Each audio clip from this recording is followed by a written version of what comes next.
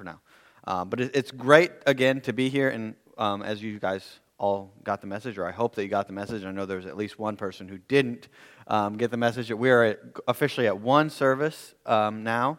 So if you come at 9:15 or 9:30, whenever that one started, I've forgotten already. There might be someone here, but it won't be for church. We start at 10:30 moving forward. But it's good that we're all together again, and I love seeing the church full. Before, when we were doing one service, you guys kind of congregated to one side. The first service was generally over here, and the second service was generally over here. So I was kind of angling as I spoke to you. So it's good that everyone is here on both sides. I really love that.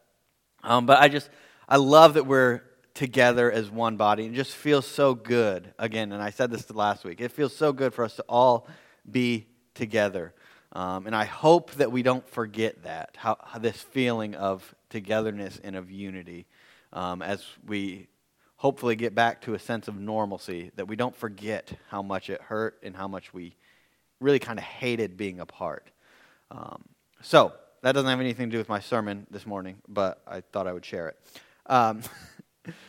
So this week, I wasn't originally planned to preach. Pastor Paul was supposed to be back, but something came up, and so last Friday or Saturday, I don't remember which one, he asked me if I could preach, and I said, well, sure. And so as I was finishing my sermon for Easter, I began to ask myself, what should I preach on next week? What should be the follow-up to the Easter message? And it was almost as if God kind of smacked me in the back of the head and said, preach this.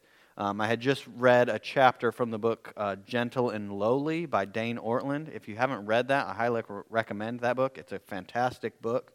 But I had just read this chapter about this verse, verse 25 actually. But it was like God was saying, yeah, this is it. Don't do anything else.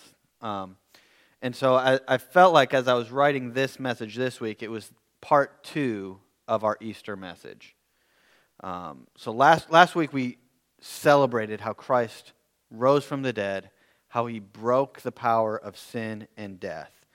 We saw how it was God's plan, but wicked men carried it out, and that did not absolve them of their responsibility from their action just because God was the one who planned it from the beginning of the world. But we also saw that death has no power over Christ, nor power over anyone who is his. And we ended last week in hope, knowing that because Jesus lives, we can face anything that comes our way. Because we are justified in and through Christ, we have no fear of death. We have no fear of persecution. We have no fear of anything because Christ is risen. And so that brings us to this morning. Last week was all about what Christ did for us in the past. What did Christ do before for us? Today we're going to talk about what is Christ doing now.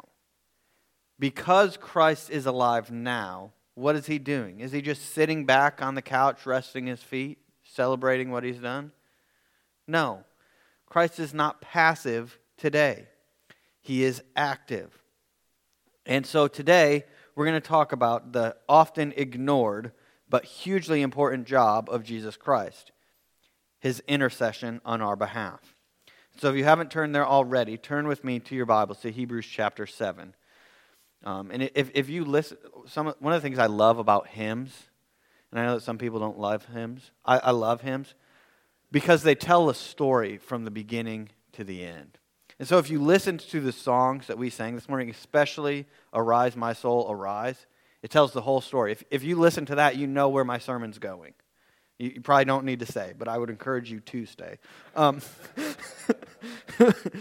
that song is my sermon this morning. So follow along as we read in Hebrews 7, starting in verse 23. Now there have been many of those priests since death prevented them from continuing in office.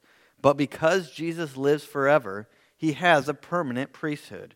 Therefore, he is able to save completely those who come to God through him, because he always lives to intercede for them. Let's pray before we dive in this morning. Father God, we come before you just so thankful that we're able to gather together to worship you, to be together as a family, to encourage one another, to lift one another up, to bear one another's burdens, to celebrate with one another. Lord, I pray that you'll be with us as we dive into your word this morning, that you will speak through me, and that you will open our hearts to hear what you would have us hear. We ask all these things in your Son, Jesus' name. Amen. Okay, so we're picking up in the middle of this isn't on. We're picking up in the middle of an extended argument that the author of Hebrews is making since chapter 4 of this book, and that is that Jesus is a great high priest. He is our great high priest. That's really the theme of Hebrews, is Jesus is better. So the author opens up the letter arguing that Jesus is better than the angels. And then he moves on to Jesus is better than Moses. And then he goes on to Jesus is better than Aaron and the Levitical priests. And that's where he gets in chapter 4. So Jesus is our great high priest. He is from the order of Melchizedek, which is a greater order than the priests of Levi's. Now, we're going to resist the temptation to go down the particular rabbit trail that is, what is a priest in the order of Melchizedek, because I want us to get out of here this afternoon. But the theme is Jesus is better. His priesthood is better than the priesthood of Aaron and his descendants. Jesus is a better high priest. We need to look no further than verse 21 of this same chapter. So back up a couple of verses. He says, "But he became a priest with an oath when God said to him, 'The Lord has sworn, and you will not change my mind. You are a priest forever.' Because of this oath, Jesus has become the guarantor of a better covenant." Now this oath is from Psalm 110. And Psalm 110 is one of the beautiful psalms of David, where he describes the Messiah. He proclaims to God, or what God has revealed to him about the Messiah. And in this particular psalm, he is proclaiming that in addition to being a mighty ruler, the Messiah is going to be a high priest forever. And because he is going to be a priest, he's going to be the guarantee of a better covenant. Now, I don't want to spend too much time on these previous texts, but it's important for us to understand this word, the word guarantor, or sometimes, depending on your Bible, it might be surety, which is how that song, or the song "Arise, My Soul, Arise" describes it, my surety. And this right now is the only time that word is used in the entire New Testament. But it is used frequently in ancient documents, ancient legal documents. And so what this person would do, what this surety would do, is he would stand and pledge himself, saying that I'm going to make sure this happens. And so an example for us to see is Genesis 43. So in Genesis 43, to just remind you of the context briefly, Joseph has been sold into slavery by his brothers, and then through a series of events, he becomes the second in command of all of Egypt. And when this is taking place, the entire world is in the middle of a 7-year famine. But Egypt has food. And so people from all over the world are going to Egypt to get food. And so Jacob, Joseph's father, sends 10 of his 11 remaining sons to Egypt to get food for their family. Benjamin is the only one who stays at home with Jacob.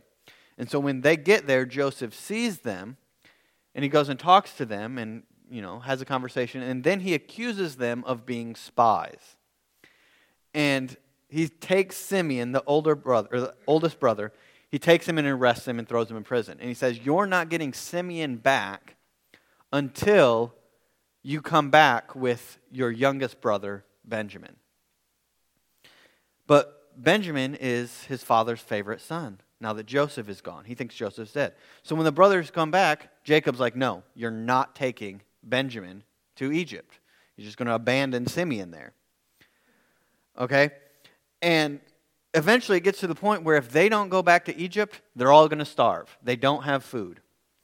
And so Judah steps up and tells his father, "I will guarantee his safety. Listen to what it says in Genesis 43, verse 9. He says, I myself will guarantee his safety. You can hold me personally responsible for him. If I do not bring him back and set him here before you, I will bear the blame before you all of my life. Judah is acting as surety. Okay? He is saying, you put it all on me. I will be the one responsible all the days of my life if something happens to Benjamin. I will guarantee this will take place. I will sacrifice my life. I will pledge security. I will do everything in my power to make sure that I bring Benjamin back to you. That's what Judah is saying. So now take this idea and apply it to what the author of Hebrews is telling us. Jesus is the surety of the new and better covenant. Because Jesus is the great high priest forever, he is our surety. But think about this. God doesn't need surety. All right? He never has and will never need surety on his behalf. When God says something, when God makes a promise, he doesn't need someone else to come and say, I will make sure that this takes place. We never have to look at a promise of God and say, I don't know if God can really deliver on his end of this promise. We, on the other hand, fail frequently. Every day we fall short of what God expects of his people. Christ isn't God's surety. He is our surety. He is standing before us saying, they can't keep the covenant, but I can, and I did. And the priesthood of Christ is forever. He doesn't just do that once. He didn't just do that on the cross. He does it every day for us. And so I'm jumping to the end of my sermon before we even get to our text. But that's important for us to understand as we go through the rest of this text. So let's keep going. Many of those priests. So those priests that the author of Hebrews is referring to are Aaron and his sons and every priest from the tribe of Levi that has ever lived in Israel's history. Now some of these priests were good, like Aaron and Eleazar his son and Phinehas his son. But some were terrible, like the sons of Eli, who God killed because they were so wicked. The priesthood was important. And so to understand what the author of Hebrews is saying to us here, we need to understand the Levitical priesthood. Among other things, the main job of the priests was to offer sacrifices on behalf of the people. They would offer daily sacrifices. And the high priest had to offer sacrifices for himself and for the people of Israel. And we read that those are in the verses after where we get to today in Hebrews 26 and on, or 7:26 and on. But this priesthood they offered sacrifices every single day. That's just what they did, because these sacrifices did not affect salvation once and for all. In fact, they didn't affect salvation at all. The blood of sheep and goats did not forgive a single sin, but it pointed us to the sacrifice that would, and that was Jesus. The sacrifices of the Levitical priesthood were limited. But in addition to failing to forgive sins, the Levitical priesthood was temporary. Aaron's high priesthood did not extend beyond his death. Okay? So there came a point in time when Aaron was no longer going to be the high priest. And Moses and Aaron's son Eleazar went up the mountain. And Moses took the garments off of Aaron and put them on Eleazar. And then Aaron died on that mountain. And Moses and Eleazar came down, and Eleazar was the new high priest. And then there came a time when Eleazar was going to die, and he died, and his son Phinehas became the new high priest. And this happened over and over and over again. And so we have a new high priest coming in all the time.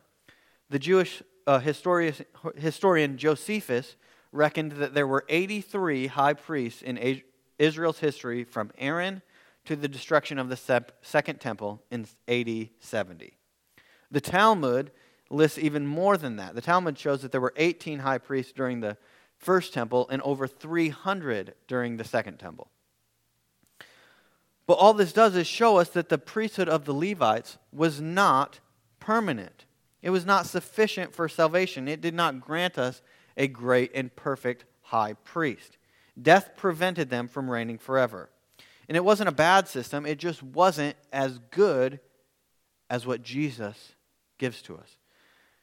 Because Jesus lives forever, He is the great high priest.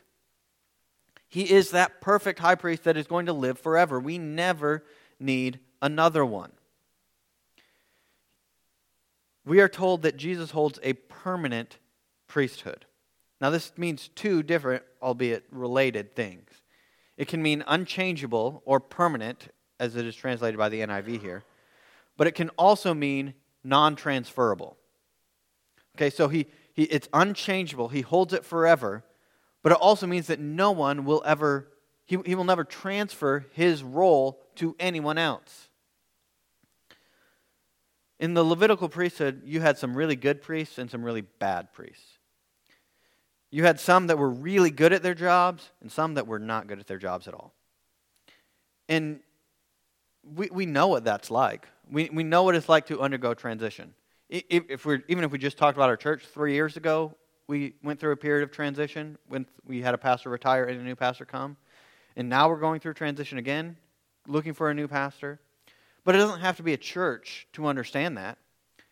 When you get a new job or a new boss at work, there's transition. Kids who get a new teacher know what this is like. People have different strengths.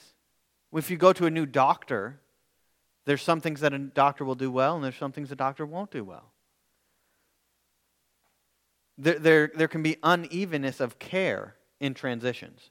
What some person does really well, another person might not do so well. And what some person does really, really well, this person might do really poorly. But we don't have to worry about that with our great high priest. Because we have the best high priest we could ever ask for in Jesus. And He lives forever. There will never be another one. There is only perfect intercession to the Father on our behalf. We never have to transition, and we never need to. We never need to ask for a new high priest. Because Jesus is able to save us completely, utterly, to the utmost. Every sin, forever and ever. There is no sin too wicked that the blood of Christ is not sufficient to wash away. Christ took upon Himself the sins of the whole world. He took the wrath of God for sin for all time. The blood of sheep and goats did not forgive sins. It was only a symbol of what was needed. And it points us to the precious blood of Christ, the perfect sacrificial lamb, offered up freely on our behalf. John 10, one of the truly great, as if there's some not great passages of Scripture, one of my favorite passages of Scripture is John 10, and where he lays out this metaphor of the Good Shepherd.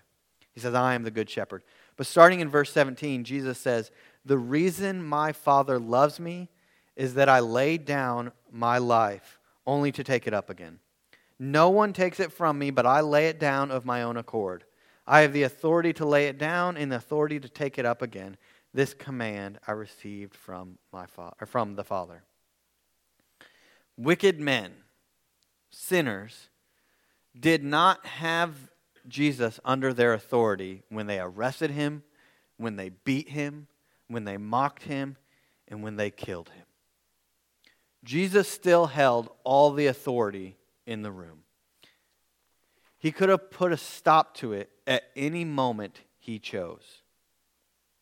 but he willingly, of his own authority granted to him by the Father, laid down his life for his sheep, for his people. And in doing so, he saved to the utmost, completely, once and for all. And it's so important for us to see and understand the sufficiency of the salvation we have in Christ. He didn't save us most of the way, and then we have to finish the last little bit. He didn't say, all right, I'm going to do all of this, but you still have to do a few things to get there. That's not how the blood of Christ works. So I had a really busy week this week. As many of you know, I actually started a new job. And so I only have 2 days where I'm here at the church in my office each week. And so I try to get all of my sermon prep and everything done during those 2 days, which is a ridiculous plan, but that's what I hope for. Anyway, it didn't happen this week. So Friday, after I had to go pick up Brad and Zeke from school, I brought them back here. And if you haven't met my son, all you have to do is say hi to him, and he will tell you something about Mario. He's obsessed with Mario. He loves it. And so I needed to be able to work while I was here. So when on my way back here, we stopped at my house and we got our Nintendo Switch. And so I brought the Nintendo Switch here for Brad to play so that I could focus, because you put that in front of him, he's good for hours. Anyway, he loves it. And Zeke also loves it, but Zeke is only 3 and he has no idea what he's doing. But sometimes we give Zeke a controller that's not on, and he sits there and he presses button and acts like he's playing. He thinks that he's controlling a character, but he's not. He has no idea what's going on. Anyways, Brad, there comes points in the games where Brad needs help. And so Brad comes and he gets me, and he needs me to help him get through. And so I do most of the work, and he is there doing things, but I'm doing most of the work. So anyway, back to Friday afternoon. Brad comes running in as I'm writing the sermon, and he says, "Dad, me and Zeke used the power of teamwork to beat this level." And so naturally, I took this as God saying, use this as an illustration in your sermon. So Brad sometimes gets to these points, as I just said, where it's really hard for him to do. And so I help him, and I'm the one who's doing most of the work. I'm the one who's beating the level, but he is actually playing, and he's doing some things to help. That's not what salvation is like. Salvation is more like when we give Zeke a controller that's not on and it's not controlling anything, and I'm doing all the work. Jesus did all the work. All we brought was the sin that needed to be forgiven. His blood paid for all of it. We don't have to help Jesus. We don't need to improve on Jesus' sacrifice. Jesus did it all. He doesn't even need the smallest contribution from us. It is the blood of Christ, period. End of story. It is finished. And once again, this perfect sacrifice has 2 aspects simultaneously. The blood of Christ covered all the sins. Every sin that you've ever committed is covered under the blood of Christ. All of them. But it's also for all time. It's all of your sins forever. Christ's salvation is an eternal salvation. It lasts forever because He will live forever. And this is offered to all who draw near to God, for all who come to God, those who approach the throne of grace. For we know that not everyone will be saved. There are those who are going to reject the gospel, just as though there are those who rejected Christ. Those who fail to accept Him as their Lord and Savior, those who reject our great high priest. They will be cast into the lake of fire when he returns as the conquering king. But all who draw near to God will be saved. All who approach his throne will be saved to the uttermost. Most will not come, but all who come will be welcome.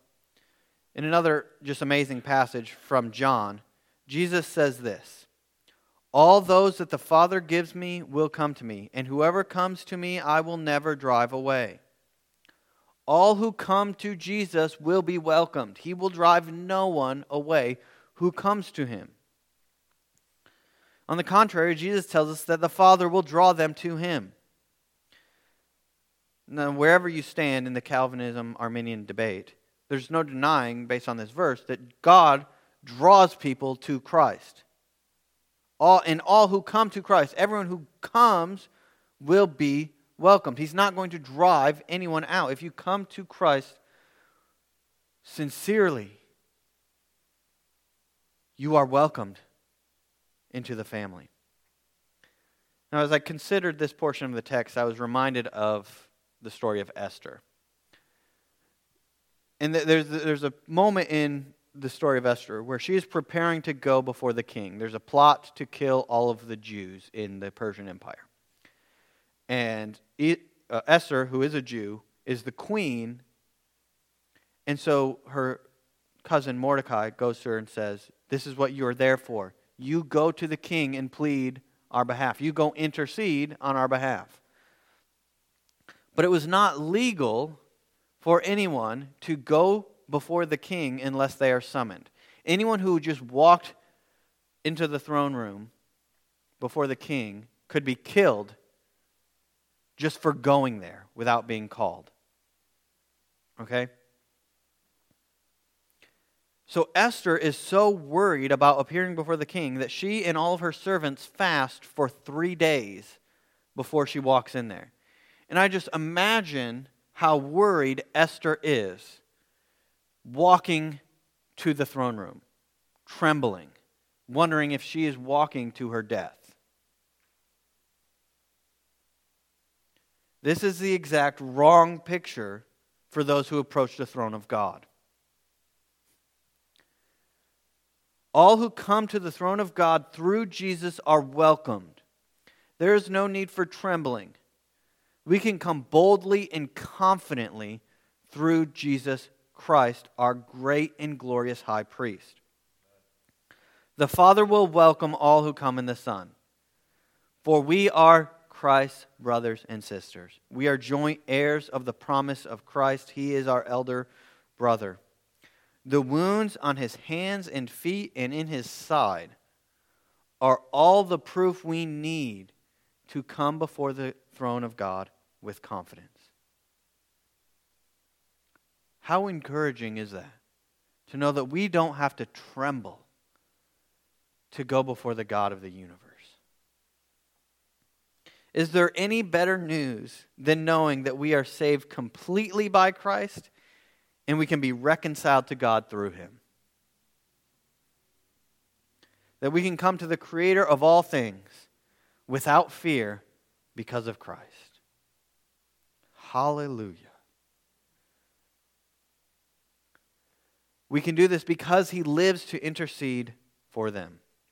And now that we're, about 30 minutes into this sermon, we come to the main point. The title of the sermon is right here. Because He lives to intercede for them. The intercession of Jesus shows us so many things. First, it shows us just what He's doing. It shows that He is interceding on the behalf of the forgiveness of sin. Because we still sin. We still fall short. And we still need forgiveness. 1 John 1:9 says, if we confess our sins, He is faithful and just to forgive us our sins and to cleanse us from all unrighteousness. We still pray for the forgiveness of sins, and Christ is there interceding on our behalf to the Father. And second, He intercedes on our behalf on account of our weakness. We need help. We need aid. We need strength. Now, there are some commentators who argue on which of these things is it. Is Christ interceding on behalf of our sins, or is Christ interceding on behalf of our weakness? But to me, there's no biblical or logical reason why it's not both of those things. Those two things are not mutually exclusive. And I think that the author of Hebrews has already shed light onto this passage earlier in his epistle. And so I want to highlight two passages that help us see this.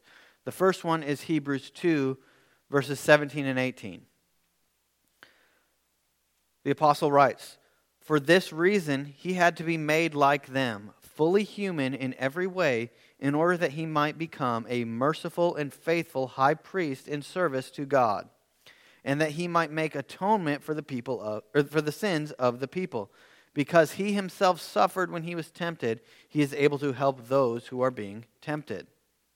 So in that passage, you see both the forgiveness of sins and temptation, and being able to empathize with us when we are tempted. He understands the suffering that comes when we undergo temptation. He was fully human in every way, just like us. And he became just like us so that he can be a merciful and faithful high priest. Someone who can sympathize with us because he knows what it's like. And then a few chapters later, it's even more clear. In Hebrews 4, verses 14 and 15. "For we do not have a high priest who is unable to empathize with our weaknesses, but we have one who has been tempted in every way, just as we are, yet he did not sin. Let us then approach God's throne of grace with confidence, so that we may receive mercy and find grace to help us in our time of need." I absolutely love this. It essentially sums up my entire sermon. We can come to God because of who Christ is and what he has done. It is clear in the mind of the apostle of this incredible epistle that the intercession of Christ is not limited to the forgiveness of sins. That's clearly a part of it, but that's not all it is. Christ intercedes on behalf of his people. He is constantly, consistently, and passionately interceding on our behalf. When we sin, he reminds the Father that his blood paid the punishment for our sins. But he also pleads for us to receive mercy and to find grace in our time of need. He asks the Father to give us the strength we need to get through the trials and temptations we face. We aren't left alone to fight through these things. We have an advocate pleading on our behalf. He lives to intercede for us.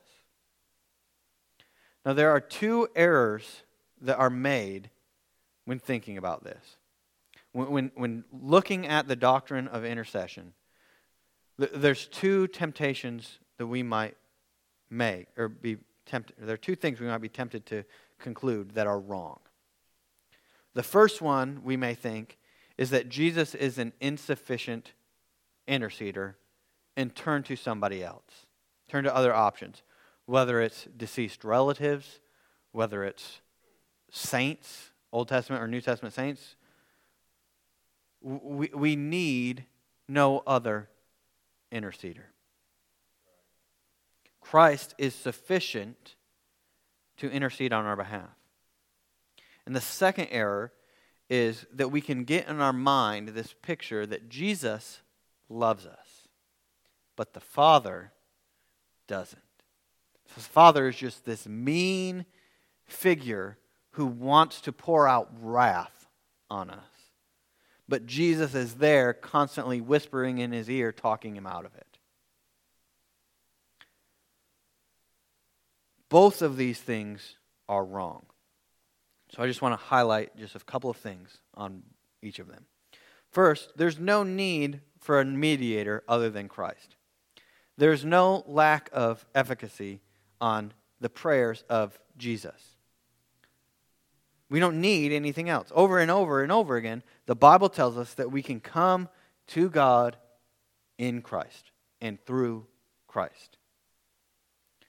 It's not through the Old Testament saints. It's not through Moses. It's not through Mary. It's not through Peter or Paul. It is only through Jesus, the perfect Son of God, that we approach the throne of God.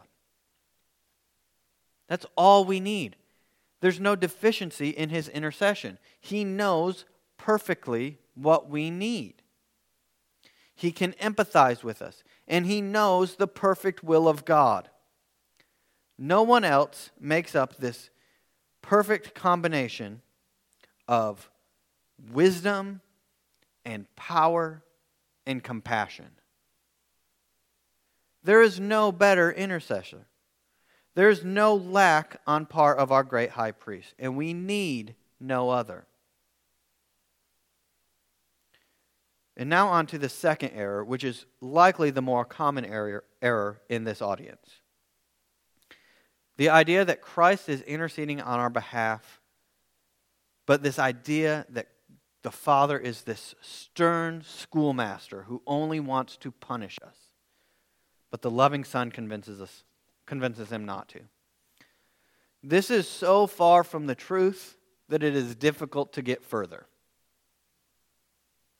Pastor Paul frequently references this statement from John Owen when he talks about how the greatest sorrow or burden, the greatest unkindness that we can lay on the Father is to doubt his love for us.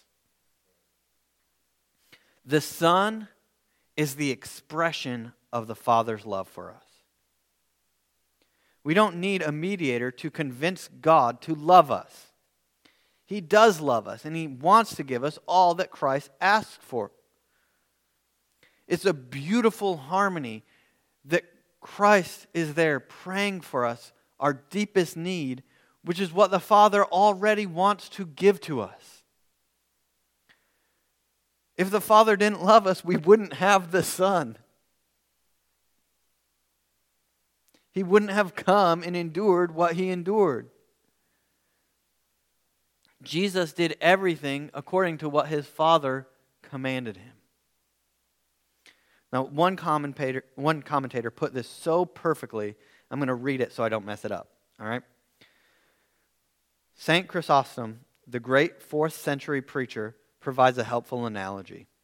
A young boy whose father was away on a trip wanted to present his father with something that would please him. His mother sent him to the garden to gather a bouquet of flowers. The little boy gathered a sorry bouquet of weeds as well as flowers. But when his father returned home, he was presented with a beautifully arranged bouquet, for the mother had intervened, removing all the weeds. The prayers of the church, prevailing, acceptable, and fruitful as they are not a thing of beauty as they leave the lips of saints. As they start their way heavenward, they are a mixed bag of weeds with a few stray flowers. When they arrive, however, thanks to the intercession of Christ, they are nothing but beautiful flowers. What a blessed, comforting thoughts these are as we, amidst our frailties, pray. There is a beautiful aroma from Jesus' perfect prayers, offered confidently as he sits at the right hand of God. Every prayer hits the mark and graces our lives. The reason he can save us completely is that truly he always lives to intercede for us. Though we are finite, he is infinite. Though we are temporal, he is eternal. He prays with the ease of omniscience and omnipotence, perfected through his own human suffering. He is praying for us right now.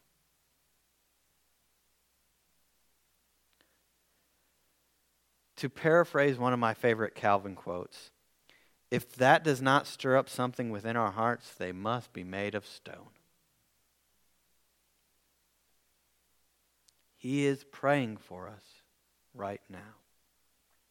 Our frail, though well-intentioned prayers are nothing but weeds.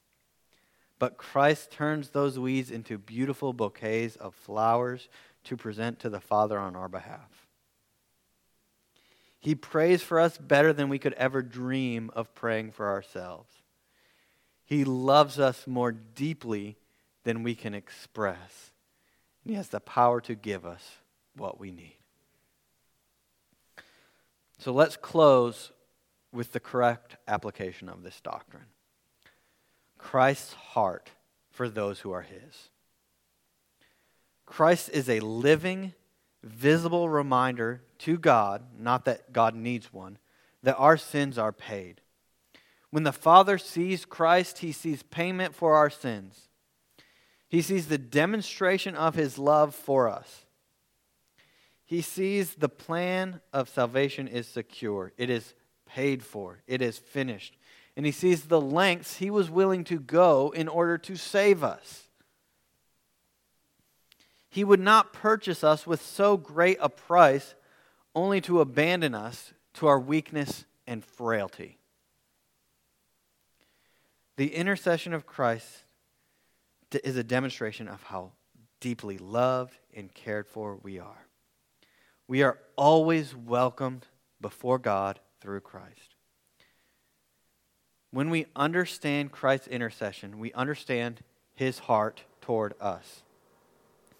When we are feeling down, when we feel the guilt and shame of our weakness and sin, when we get stuck in this pattern of constantly falling short of what we know we should do, when we are sinning over and over and over again, and we can't seem to break the pattern, and we see all these things we know we should be doing, and we just let them go by, we can feel down. All of us know what it's like to be in this cycle where we just can't seem to break free, weighed down by embarrassment and shame and guilt over what we have done. To wonder why God would ever forgive a sinner like me. I use this term jokingly, usually when I'm talking about my kids. But there are times when it hits hard to the depths of my soul that I am a dirty, rotten sinner. There is nothing good in me, nothing redeemable, nothing of any value to God whatsoever. Times that I wonder, why would God forgive me? Intellectually, I know that the blood of Christ is sufficient to pay for all of my sins. But in my soul, why would he want to? It is this doctrine that shines through the darkness. It is the knowledge that even at my worst, Christ is still interceding for me. He is still there at the right hand of the Father, praying for me to find mercy and grace in the time of trouble. He is praying to the Father that he will grant me strength to fight through sin, to break the pattern and to enjoy fellowship with our great God again, to draw close to him once more. And that is an encouraging thought. That our big brother, Jesus, is standing there cheering us on, shouting encouragement along the way, pleading for us to get exactly what we need, constantly, week after week, day after day, hour after hour, moment after moment. How wonderful is it to have a Savior such as he? Let's pray. Father God, we come before you and we are just so grateful for Christ. That he loves us so much, that you love us so much, that you are constantly listening to the intercession, that he is constantly pleading to you on our behalf, Lord. And I just pray that you will be with us, that we will remember that we will rejoice in the fact that you love us so much, that your Son came to die to pay for our sins, and that he is constantly pleading on our behalf. Lord, I pray that we will be encouraged when we are down, that we will confidently, no matter how we're feeling, no matter how much guilt and shame we feel over our sins, that we will come to you with confidence, knowing that we have a great high priest who paid for our sins and is pleading for us, Lord. That we know that we can find forgiveness and strength in you and you alone. We ask all these things in your Son Jesus' name. Amen.